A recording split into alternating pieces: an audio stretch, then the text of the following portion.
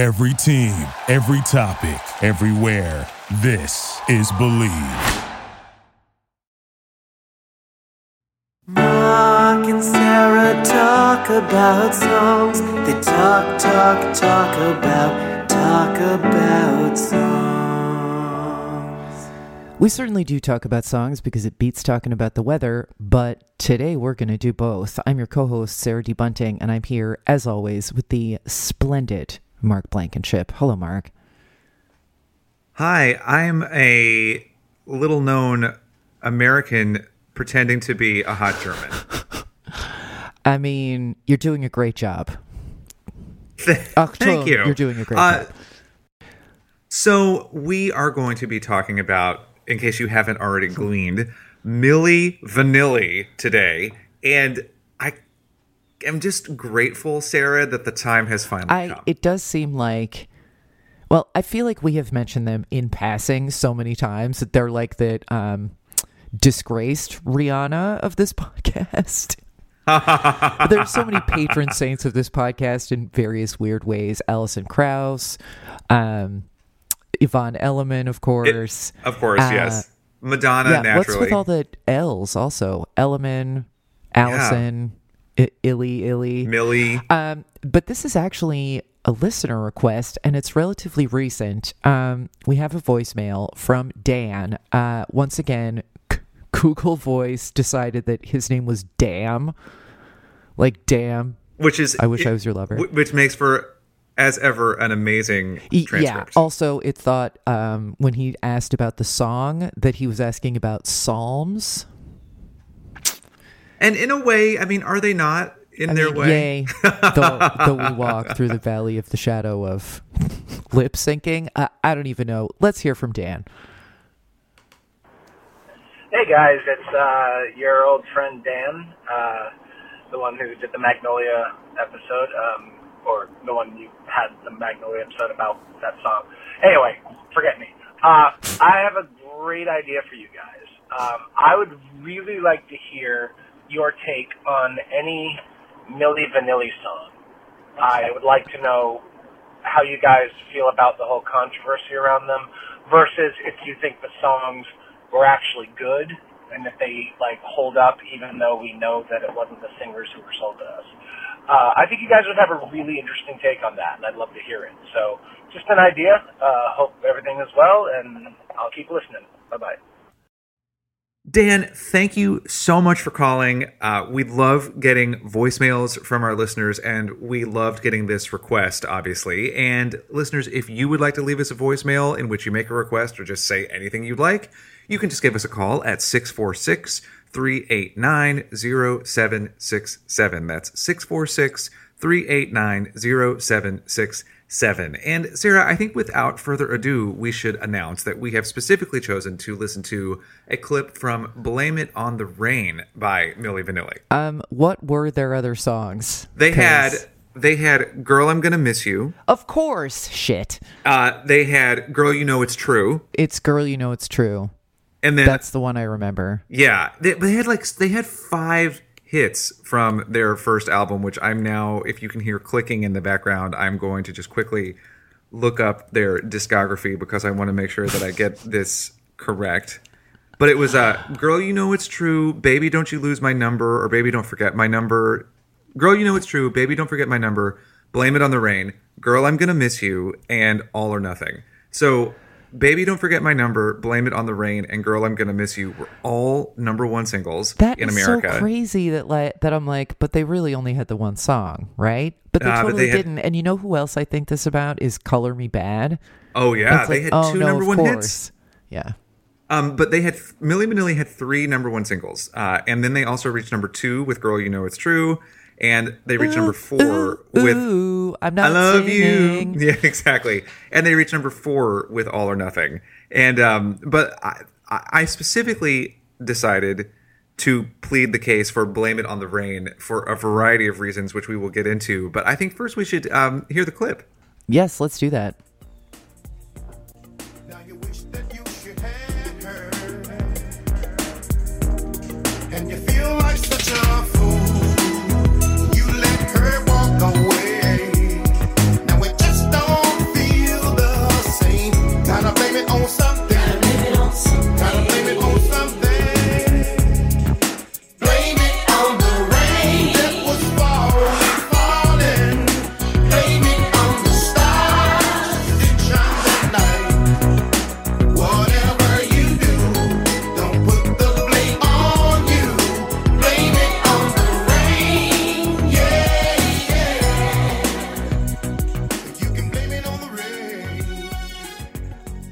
I don't know if this is true for you, Mark, but knowing now what we know, it is like not possible for me to imagine that it was not obvious that this is not them singing. Yeah, it clearly. Do you know what I mean? Yeah. So I feel like we should take a moment because I work with quite a few people who are really awesome adults, but they are under the age of 30 and they had never heard of Milli Vanilli. So before we go any further, I think we should just let people know, if you do not know what we're talking about, the potted history is this. Milli Vanilli was a duo that sang pop, R&B, dance, fusion songs. Their first album, and really only album of any note, came out in 1989. And it was revealed that they were not, in fact, the singers on their album. That the two men, Rob and Fab, German models, had been hired just to provide the look of Milli Vanilli. But a group, not just two, but a whole passel of R&B session singers had been hired to sing on their hits. And Sarah, I don't think it would be understating it to say that a melee erupted in the United States when it was discovered I that this believe happened. it was a literal melee. This is probably the most famous episode of Behind the Music ever. Yes, it was the very first, and it was the first episode of Behind the Music ever. It was the premiere of the whole series. And that is an extremely wise choice on VH1's part. I believe they show this clip 17 times, sometimes in slow-mo, sometimes in reverse. Was it at the Grammys? No, when the track started to skip? Yeah, it wasn't It was at the at Grammys, although they did win a Grammy for either this song or this album. It was at an amusement park that I recently went to for their haunted Halloween experience called Lake Compounce. Huh. Okay. Yeah. And it's now haunted by The Rob. ghost of Milli Vanilli's. So it's a theme park in Bristol, Connecticut. But yeah, so And they it were started- performing. Yeah. Sorry, go ahead. No, please go ahead.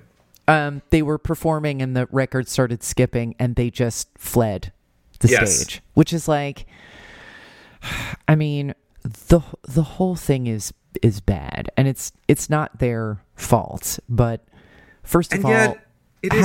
how do you not have a plan for if this happens? Because I think it was like received wisdom that many performers used a vocal track in performance, especially if they were dancing, because Yes. Milli Vanilli also had like a trademark dance Yes. Oh with God. the side Yes, they did. scissor kicks. Yes. And the video, I mean, the video is like extremely of its time, but also I think Fab's mic is at like thigh level and he's like squatting to sing into it. And there's this very weird like shaman dance that he's doing for reasons. And that was the start of the downfall of Milli Vanilli. And then it was revealed. Then it started to snowball. There are now people then came out saying, "Oh, right, when they came into MTV to be interviewed, their poor grasp of English made it doubtful that they had sung on their records." And then when they won the Grammy for Best New Artist, that's the Grammy that they won. Right. That was when the shit really hit the fan. And I know that we talked about this on the Indigo Girls episode where we ranked the album Indigo Girls because they beat the Indigo Girls for Best New Artist that year. No, what happened? Because they had to give the Grammy back, right? Yes, but So who ended up with it? Did they just nobody? not? There is now no Grammy given for Best New Artist of that year. So they beat Soul to Soul. They beat Indigo Girls, and they beat some other folks whose legacy is not nearly as strong. But the fact that they beat Indigo Girls is obscene. Just on any level, because how could you listen to the two albums and not choose the Indigo Girls? But whatever.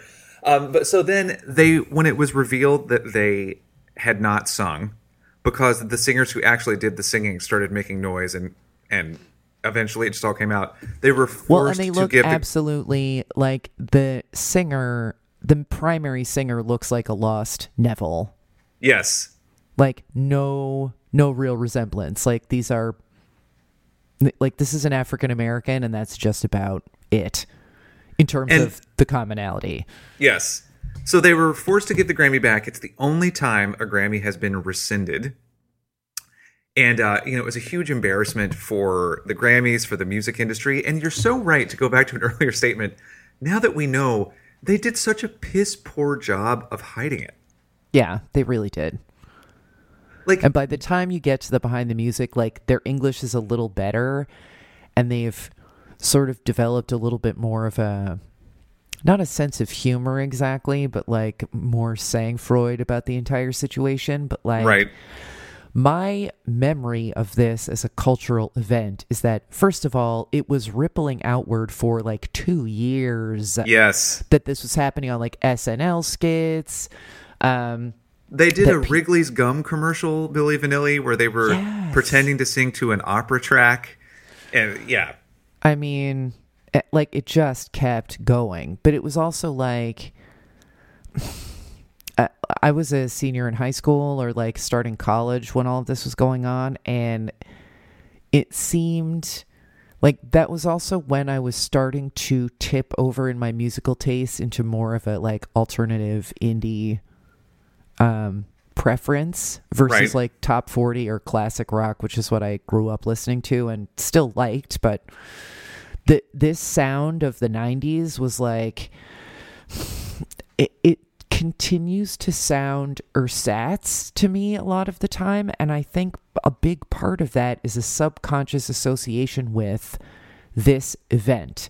And in my notes, when I was prepping this song, I was like, I know that we do this on this podcast, that we try to like assess the song. I do not think it's possible to assess this song, which is basically a placeholder track that staggered to life and terrorized the countryside before, Dr. Hittenstein finally killed it. Terrible metaphor, bear with me, but it was omnipresent. It has an entire cart of cultural baggage, and it's so of its time that orally it almost disappears. It's like when you light the wrapper of a amaretto cookie and it just like flies up towards the ceiling, and you're like, okay. Like now it's gone. Like I sort of can't get my arms around it as a song. I will respectfully disagree. Okay. I think that Blame It on the Rain is actually a great pop song that is not even particularly well performed by the people who were actually singing it. I would agree with that. It has what we've talked about before, which is that chintzy sound. Mm-hmm. But it was written by none other than Diane Warren, who knows her way around a pop hook. And I do think that like you gotta blame it on the rain. I think that there is a potential in this song for it to be awesome. Like if Taylor Dayne had sung this, oh yeah, it would probably be enjoyable to this day. But I feel like that Blame It on the Rain. Oh my God, she should have sung this. Or Terrence Trent D'Arby. But if you think about all the other songs that were popular around this time, like Information Society, Terrence Trent D'Arby was huge around this time. Like, right. How easily any of those artists could have slotted this song in to them, or even like, this is crazy, but I have a strong memory of like Amy Grant being in the mix on pop radio at this time, and it's like, give it to her. That's not a false memory. It really happened. I knew that you would either confirm or deny. Amy or like, Grant's, give it to Modern yeah. English. See what they do with it. Like, Yeah. This is just kind of like I've got no kick with it. It is a solid pop song. It's got good bones, but it definitely, like, once you know that this was basically what is the official term for this placeholder track where they just sing? Oh, like a scratch? Yeah. Once Yeah. you know that this is basically the scratch track that they like buffed up a little and put some more synthesizers on it, and they're like, here's a special dance, then you sort of can't help wondering what and that might have been different. That to me is actually the biggest loss, because I think it would be baller if like Adele covered this song now, or just somebody decided to say, you know what, Blame It on the Rain is a good song, and I'm going to do it. And here's why I think it would actually be baller for even someone like Lady Gaga to do it. One of the things that I think happened around the Milli Vanilli crisis was this moment of Americans getting all upset to realize that a lot of pop music is just fake. And, you know, Eurodance was blamed for a lot of that because at the time, I mean, understandably, this was also roughly the same time that Martha Wash was being denied credit for her vocals in Black Box songs and CNC Music Factory songs. So there was this, and also Technotronic was not showing the woman who actually rapped on the Technotronic songs in the videos. They were putting models in the videos while the woman who was rapping for Technotronic was being pushed into the background just as the voice. So this is a moment when there are so many cases of the artificiality of pop music coming to the fore, and you have the lingering misogynistic, homophobic disco hatred still happening in the late 80s. And I racist feel like, as well. Like we've talked about how many times Motown did this to artists that they're like, well, who cares who's singing it? And the Vandellas are like, well, we do. Yeah, like fuck the Crystals, fuck you, pay me. The Crystals get all the credit, but the Blossoms do all the work. Yeah, but that story was never as big a story as this story, and it's this weird thing in America where we always love to act all affronted, like our sainted innocence has been taken from us, when actually we've been feeding the machine with more blood and bones than any other country in the world. And that doesn't apply just to pop music. It applies to every fucking thing. But there was something about America's puritanical ire getting raised that made Milli Vanilli, and then all of the things that sounded like Milli Vanilli pop pay the price. Music is a meritocracy. Okay. Right, exactly. And even though it's clearly created in a studio and there are no real instruments, I still demand that it have authenticity. And God, you could really call this podcast Mark and Sarah Talk About Songs and the question of authenticity. We talk about this a lot. But I think that the long tail of the Milli Vanilli problem is that we were forced to shift our stance on what is quote-unquote authentic. Because I feel like also it was only a few years later that grunge and gangster rap I was just going to bring that up, that it was like, was that a reaction to this? I think it was a reaction to a lot of things, but this, right. Like your mention of CNC Music Factory, which is like, my brother got that for his birthday that year from one of our uncles, and he was just like, blink. Like he was, whatever, in a band and learning to play guitar and having the ponytail, and this was not going to be his thing. Right. He was like, let's examine Jimmy Page's hand in slow-mo on this Led Zeppelin concert videotape to see what he's doing guy. Right.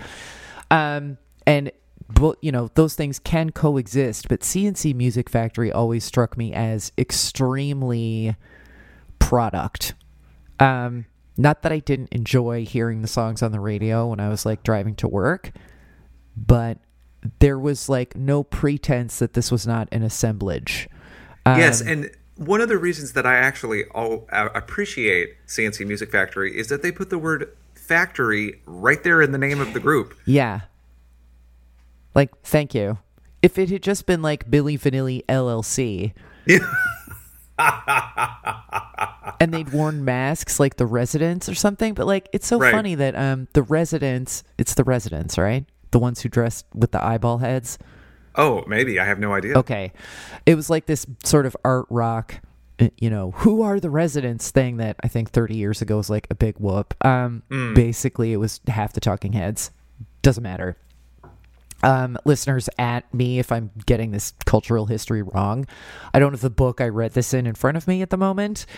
But with the Residents, it was like, well, they've completely masked their identities and they're asking you to figure out who they are from the music while claiming that they don't want you to figure it out. And this is pre-internet, so this kind of mystery was a little different. It was like doing pinch-in spotting on the Upper West Side back in the day.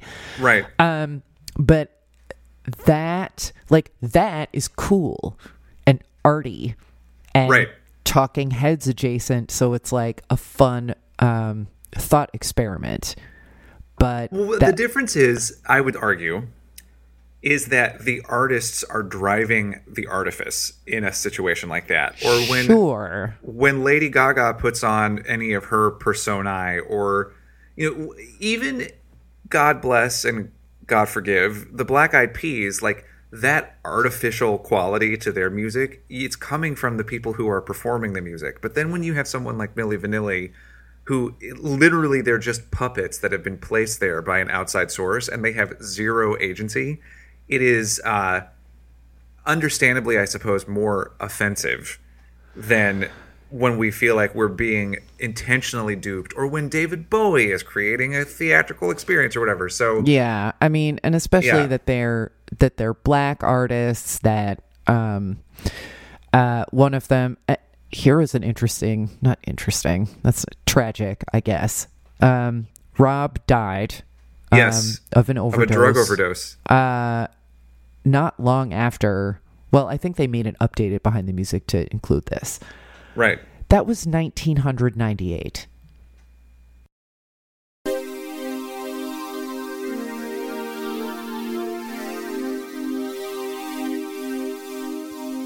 Van Brunt Stillhouse makes distinctive farmhouse-style whiskeys in the heart of Brooklyn. Van Brunt's unique family of American whiskeys are made on-site with New York State grain from a family farm near Ithaca in the Finger Lakes region.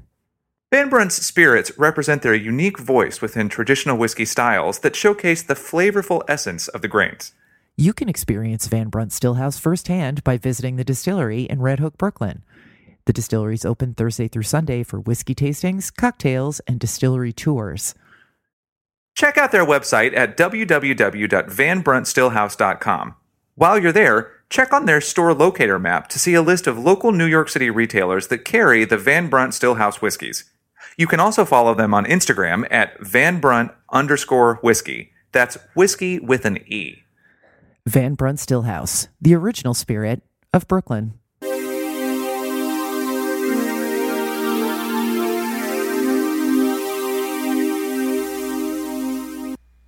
I just can't believe that much time has passed since his death. And they had apparently made an album for real, and they were about to start touring behind it. And I guess Rob was like, whether subconsciously or consciously, was like, tonight seems like a good night to mix booze and pills. Right. Which he did. He perished. And, quote, the album has never been released. That I find amazing. That no vulture has come and found these tracks and tried to monetize them. Yes. Oh, seriously. And I actually would like to hear them. What did you guys end up deciding to do with this singular event that kind of befell you? But, here's the thing. I'm not sure how... I think it is a tragedy that he had an OD, that he OD'd, but it's not like they were forced to go pretend to be pop stars. They knew what they were doing. It's such an interesting, morally complicated thing. Oh, yeah. No, I'm not suggesting that they were 11 years old and were exploited, but I do think, I think being a person of color in Europe is not necessarily always a better deal than it is here, and that perhaps they were not equipped to handle what would happen when it went wrong, because I think they weren't given good tools to support the pretense either. At least give them elocution lessons and a backup plan if the CD has a scratch on it. Shit's sake. That's one of the things that I find so flabbergasting about this. You know that you're perpetrating this enormous scam, and you don't work harder to insulate yourself from the potential fallout. Yeah. Once you have a Grammy, seal that shit off. Yes. What are you doing? Another thing is, I say that they're, of course, culpable, but if someone came to me and said, Mark, you just have to lip sync and go around the world lip syncing and you're going to become rich and famous, I would probably say yes. It would be, I would know consciously that what I was doing was wrong, but think it would be difficult to say no, especially if I were 19 and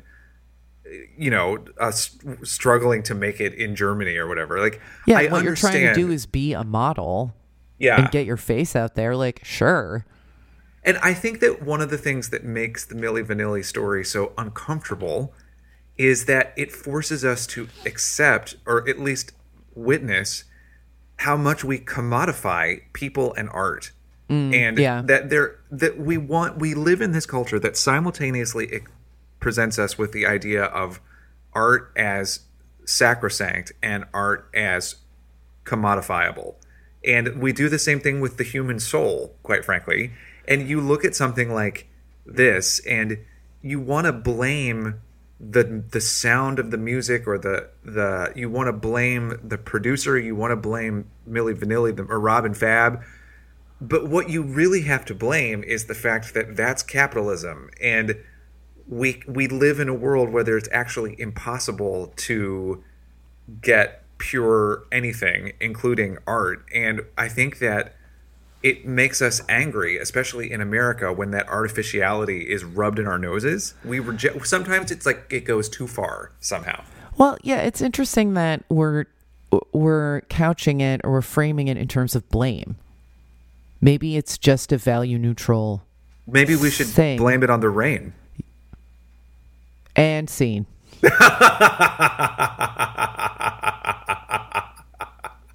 But you were saying value neutral. Sorry.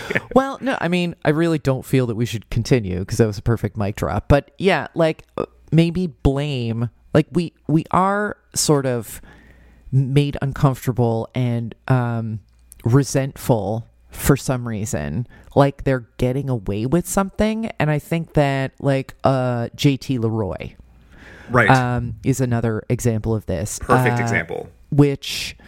Who was recast as Sweetie on Law and Order with Heather Matarazzo. But anyway. my God, and it's such a good episode. I love that episode. Seriously. But yeah, there is a reaction. There's like a knee jerk, angry, like approbation, or just sort of like self-righteous anger in response to this. That's like, but you have to know that this is a huge machine, and Yes. I'm not sure there's anyone to quote blame except, as you said, capitalism, and then we're all complicit. But Yes. I think maybe a gentler way to think about, I mean, not that we have to be gentle to pop music. Pop music is fine, and it does not need my help. The musicians need our help and understanding, I think. But there's this, I think, just taking a like broader view of how art is made and being a little more just interested in the process versus judging who's in it, Yes. if that makes any sense. I may Yeah, have well, pressed the line into too much coffee, and now words don't mean what I think they do. Well, here's how I'm hearing what you're saying.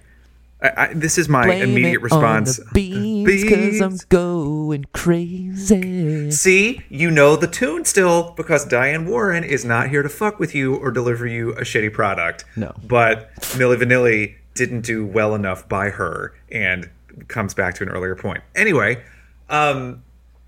I feel like what I'm hearing from that is there are lots of ways to create a good song. One of those ways is through the method that we would consider quote unquote pure, where a person or group of people sits with real instruments in a room and create something together. And I can say from personal experience that those moments are transcendent and can be incredibly powerful. And I am so grateful to have been able to listen to songs all my life that were created through that method.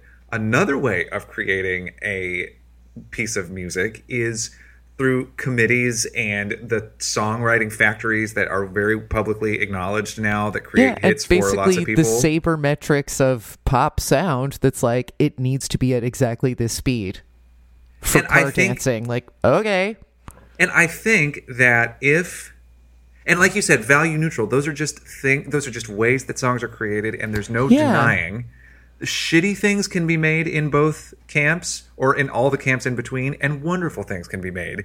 And it's one of the sad things about the Milli Vanilli thing is I feel like if it happened now, I don't think that people would try to pass it off. I feel like they would work the lip syncing into it somehow. Like I think that we have evolved now in our thinking about this kind of thing to the point where we would be cool with it if it was like, well, these people are lip syncing. It's like with Sia. She doesn't want to show her face. Okay, so these Rob and Fab are the faces of Milli Vanilli. Yeah, because like these people are like, yeah, you know what? I have kids and I don't want to chore. Rob, Fab, take it away. Sure. Yeah, and then you could like spin it into an art experience, and Vulture would write about it, and it would be fine. Yeah, it's just that's so fascinating to me to think, because it's fascinating to me to think about how we would respond to it now. Because you also think about, again, we both read that book, The Song Factory. Max Martin sits there like making great songs on an assembly line, and I think it's we have now trained our ears to listen for the things in that type of music that can still sound authentic, even as we've also trained our ear to accept the certain types of falseness that are in the more quote-unquote authentic types of music. For instance, pitch correction on a vocal. Well, that's the thing. Like, Yeah. I love the Stone Roses, but that dude cannot sing in a straight line. This is Yeah. a known thing. Finding that out hurt my feelings. And then I was like, why do I care? Like, the finished product is fine. And now that I know that I shouldn't pay money to hear him in concert because it'll sound like a cat in a room full of rocking chairs, Right. that's $50 I'm not spending on that. And I'm just going to enjoy the Stone Roses studio albums, which is, that's fine. You just said yes. Yes. But it's like, why was I like offended by that? I mean, no one's paying to hear me sing either, so. That's such a great point. And you just perfectly described, going back to the Britney Spears episode, I don't need to ever pay money to see Britney Spears in concert because it's so obvious that she's not singing. But I can still enjoy what happened when she got in a studio and 1,000 computers helped her make Oops, I Did It Again. Yeah. Or like people being like, oh my God, the auto-tune on Cher's whatever is out of control. And it's like, is it though? I think it's perfectly controlled, because have you been in a gay bar where you haven't heard this song? Yeah, and what you said is so right. I feel like control is in play. Yeah, control, it's actually hyper-controlled. Yeah, you're But talking about it right now. You're being controlled. What you said, though, is so right. Like, let's just choose the contexts in which we would like to enjoy these things, and why be offended by it? I actually don't know the answer to that question, and there is still a little part of me that does want to rise up in defense of. There is part of me that does want to be offended, but as I sit here with you and think about it, like, why? I know what it is. I don't have to listen to it or pay money for it. It's just, it exists, and why be offended? Well, I think it's the subterfuge. Or, and I think especially if you are a working musician, that you look at more machined pop and you feel like there's no place for you Right. and what you do, and the many, many shitty open mics in which you had no time to tune and you had to sort of sit awkwardly on this stool and say, and you had a cold and you showed up and you took your, $8 and your drink ticket and you're like, and then you look at whatever, Britney, and you're like, how does this person who may not be able to live in the world without a conservatorship have a residency in Vegas? And Right. I get it. I get the resentment from gigging musicians. I get, like, if you're working in a genre where you don't have that kind of net, like, I don't think most, like, alternative stars feel like that's open to them. But as consumers, I think we need to fucking get over it and just be like, Right. okay, it takes a fucking village to make a song. Like, that's how it is. Right. And you can choose or- not to engage with it. So, or it doesn't, and you can go listen to those songs, and I can go listen Yeah. to those songs. And I think that you're also right to make the distinction. I am offended as an artist on behalf of these things, but I cannot be offended as a consumer of popular song. Well, Because yeah. those songs, as we have talked about hundreds of times now, those songs do bring great pleasure. And it's like we have to allow ourselves to live in a gray zone. Yeah. What you just said about understanding why people are offended, I think, personally speaking, I am a very good critic. I just am. I'm very good at it.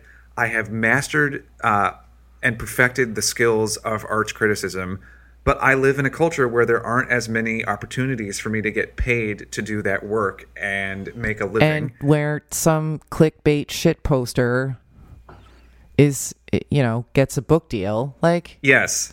I And get it. It it's happens. it can be dispiriting and upsetting Yes. and infuriating, as you and I have talked about offline, like our whole friendship. yeah, exactly. And I have taken the time, you and I both have taken the time, if I may speak for you, we have taken the time to perfect a skill that very few people seem to agree is as valuable as we think it is. And I think that those musicians might feel the same way. And I totally get the soul sickness that comes with thinking about that. But then I also have to acknowledge that as a consumer, I have space in my heart sometimes to read a stupid clickbait story about all 6 of the actresses who have played the Carole King role in Beautiful on Broadway, or to listen to Blame It on the Rain and hear that Diane Warren once again managed to construct the perfect plastic egg. yeah. And it was So- full of candy.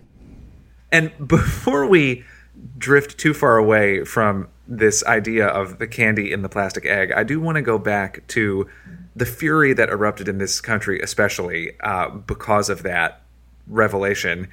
The record company was forced to give refunds to millions of people in the United States who had bought that album. Forgot about that. And I think that is hilarious because it's like, y'all, you bought the Milli Vanilli album. You dug your own fucking grave on that one. Yeah. I remember thinking that I was like, I feel like maybe that's a stupid tax, but okay. Because Like, you seriously, can hear all of the good songs for free on the radio 24/7. Why are you spending money? and having done some research for this episode, let me tell you that not even all of the singles are the good songs, because the song All or Nothing is terrible. There are precisely 3 good Milli Vanilli songs, and they had 5 chart hits, so you do the math. And but also... America are dumb. Well, but then the rage also extended into America's sitcoms. And Sarah, even though there are people that I have met multiple times whose names I still cannot remember, I can remember with alarming clarity the plot of a single Perfect Strangers episode that aired in the early 90s. And thank God for Hulu, because I was able to rewatch and basically was mouthing along to the lines, even though I had only seen this episode once. But there is an episode of Perfect Strangers where Balky, the premise is shaky, but Balky is overheard in the offices of the newspaper where he works with Cousin Larry, just talking. And a record producer happens to be walking through the offices of the newspaper for no reason that anyone ever explains, and decides immediately that he can make Balky a star. So he offers Balky a record deal on site, and Balky immediately accepts and becomes rebranded as Fresh Young Balky B. And then he brings all of his friends over to watch the premiere of his music video and is shocked to see that his voice has been dubbed with someone else. His producer says, well, I've got you, I own you, you can't do anything to stop what I'm doing. So then he and Cousin Larry decide that at a press conference for the Fresh Young Balky V album and tour, they're going to perform a rap song that reveals the sordid truth. And here is a clip of the revelatory rap that Fresh Young Balky B and MC Cousin perform on Perfect Strangers. Oh, God. I was singing on On the job, you see, the man said he'd make a star out of me. He cut a record, shot a video, too. But when we saw it, something didn't ring true. Was set to groove and had my friends around. My lips were moving, but there wasn't my sound. What we heard wasn't our choice. Clive Enright dubbed in a new voice. None of his acts sing their own song. What went down we think was terribly wrong. Leon, Jazzy, Jacob, the Dukes have no talent, they're just lip-syncing flukes. Lionel, Divinal, and Untamed Jane, their story is sadly the same. Even Jump Back, Jimmy Mack couldn't carry a tune in a paper sack. Take it from fresh young Balky B and his cousin, MC. What you're hearing ain't what you see, and singing alive just ain't for me. Cause the songs moving up his hit parade are all a part of Enright's charade. But you got the power to end his game. So tell the world, Clive Enright's to blame. Enright's to blame. Clive. I mean, I will also say that, like, talk about... It's not irony exactly. Let's say that there's a meta enjoyability to the extremely artificial situation of this sitcom doing this. Because, you know, I was not a big Perfect Strangers fan, but...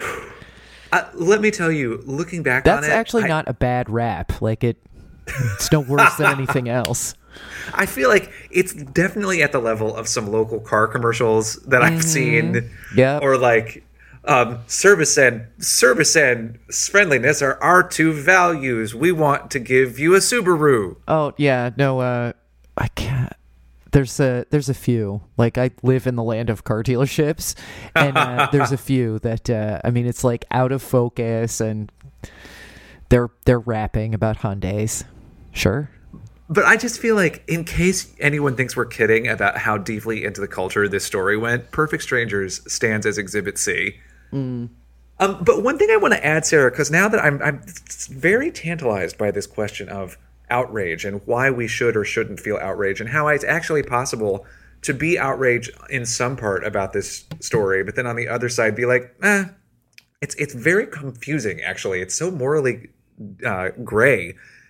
Perhaps we need more Milli Vanilli type arguments in our lives in these sadly unnuanced political times. Anyway, one thing that I think is actually shitty is that one of the members of Milli Vanilli died of an overdose, while Frank Farian, the behind-the-scenes producer who assembled the whole project and whose idea it was to foist this lie upon the world, continued to make massive hits into the 90s, including LaBouche's Be My Lover, and the song Where Do You Go by No Mercy. Where do you go, my lovely? Frank Farian got to make both of those hits and make a fortune from them.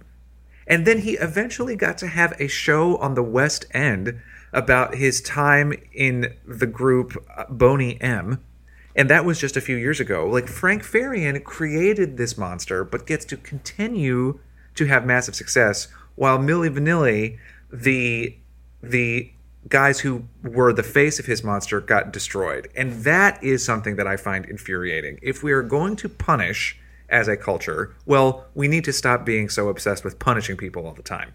But we also need to acknowledge our own hypocrisy when the person whose face we didn't see, but is actually more responsible for what happened, gets to get away scot-free. Yeah. No, I mean, I would agree with that. There's, I'm obviously not comparing them directly, but I think that there is, at a certain point, you know, you're offended or you're outraged at the acts of a Weinstein, but once he's caught and in the process of getting punished, it's easy to put that down and not interrogate who else permitted this to happen. Like, yes. Not that I need his various assistants to face charges, but this was an entire culture that permitted this to happen. And, you know, a handful of people, big name people, almost got chewed up by it. And then a lot of people we've never heard of did get, you know, basically digested. by Right. this. And so, again, I'm not comparing being sexually assaulted by that monster to, Robin Fab's performative dilemma. But I think that a big part of what we respond to negatively is the sense that somebody is getting away with something. And Yes. so to that point about Frank Farian, that it's like someone is getting by with this at someone else's expense. And it does seem like something that we should be at least put off by. But again, Yes. I mean, maybe that was in poor taste to bring that up, but it's just like the environment that we're in late 2019 culturally as Americans is just like looking at people just doing whatever they fucking want and nothing fucking happens, and talk about a charade. Yes. That's at the top right now. So it is an interesting time to be talking about this, what seems like a minor eruption culturally from 30 years ago, but I think it has things to tell us about what we get angry at in the culture and why, and what we don't get angry at and why, and who we need to be pointing those feelings at. Well said. And who would have expected the moral knot that would arise in this conversation? But I am pleased to be picking at it. Free Fab. My last question Vote for you is blue. this. I'm now going to read you the names of the other nominees for Best New Artist that year, because I went and looked it up. And in fact, I was wrong to suggest that it was just 2 people who had done interesting things. Actually, all 4 of these other artists were interesting and had hits that I still remember. So given these 4 choices, to whom would you have given the Best New Artist Grammy? Nena Cherry, Indigo Girls, Tone Loc, or Soul to Soul? Gosh.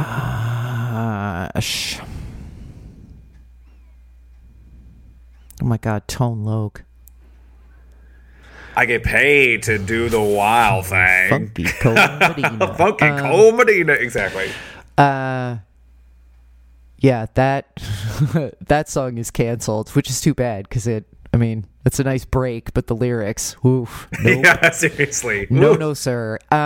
I think Indigo Girls, and at the time I would have said Indigo Girls. I think so too. But I Nena think Cherry, maybe. I feel that, Sarah, this is why this pod marriage works, because Indigo Girls are so good, but Nena Cherry felt like she was maybe breaking through into something new. Yes. So do you reward the 2 who are the act that's doing the thing that you've heard before but doing it at a very high level? Or do you reward the person who's doing something that feels different and accessible at the same time? Right. Or do you reward the models who are lip syncing to a badly produced version of a solidly written Diane Warren song? The fact that the other 2 were, that it was Tone Loc, Soul to Soul, and Nena Cherry, like that is baffling to me that Milli Vanilli still managed to do it. But talk about art and commerce, like, yeah, the sense that sometimes the Oscars are rewarding the shit that people actually saw, which I don't think is necessarily a bad thing. But again, we're back to transparency. Yeah, well, I also think it's no accident that the next year's winner for Best New Artist was Mariah Carey, and they built this whole thing at the very start of her career around how she's really singing. And they went out of their way to be like, listen, this is actually real, everything she's doing. So I guess maybe another thing that Milli Vanilli opened was the door for all of the big voiced singing that was running parallel to grunge and gangster rap, because pop got taken over by people like Celine Dion and Mariah Carey, who could belt the shit out of things. And I guess it's because they had to prove that it was really them. So we might blame it on the rain, but we also thank it for the pain. I mean, it falls mainly on the plane. I don't know. I hurt myself. Ain't nothing like the real thing, baby. Ain't nothing like the real thing.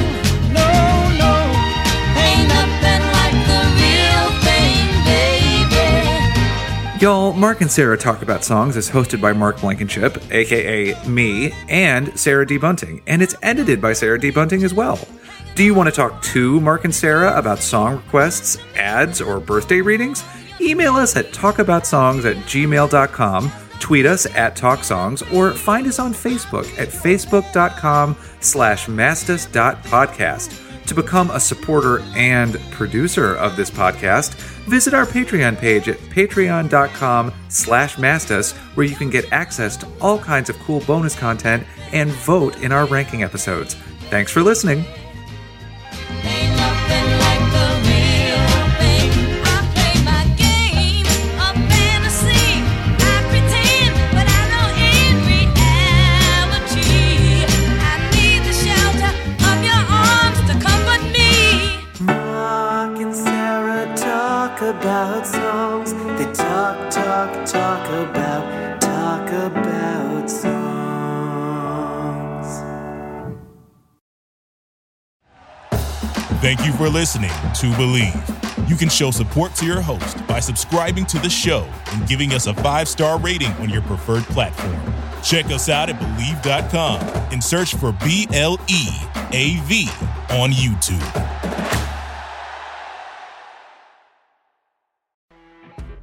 You know when you're listening to a true crime story that has an unbelievable plot twist that makes you stop in your tracks? That's what our podcast, People Are the Worst, brings you with each episode. I'm Rachel.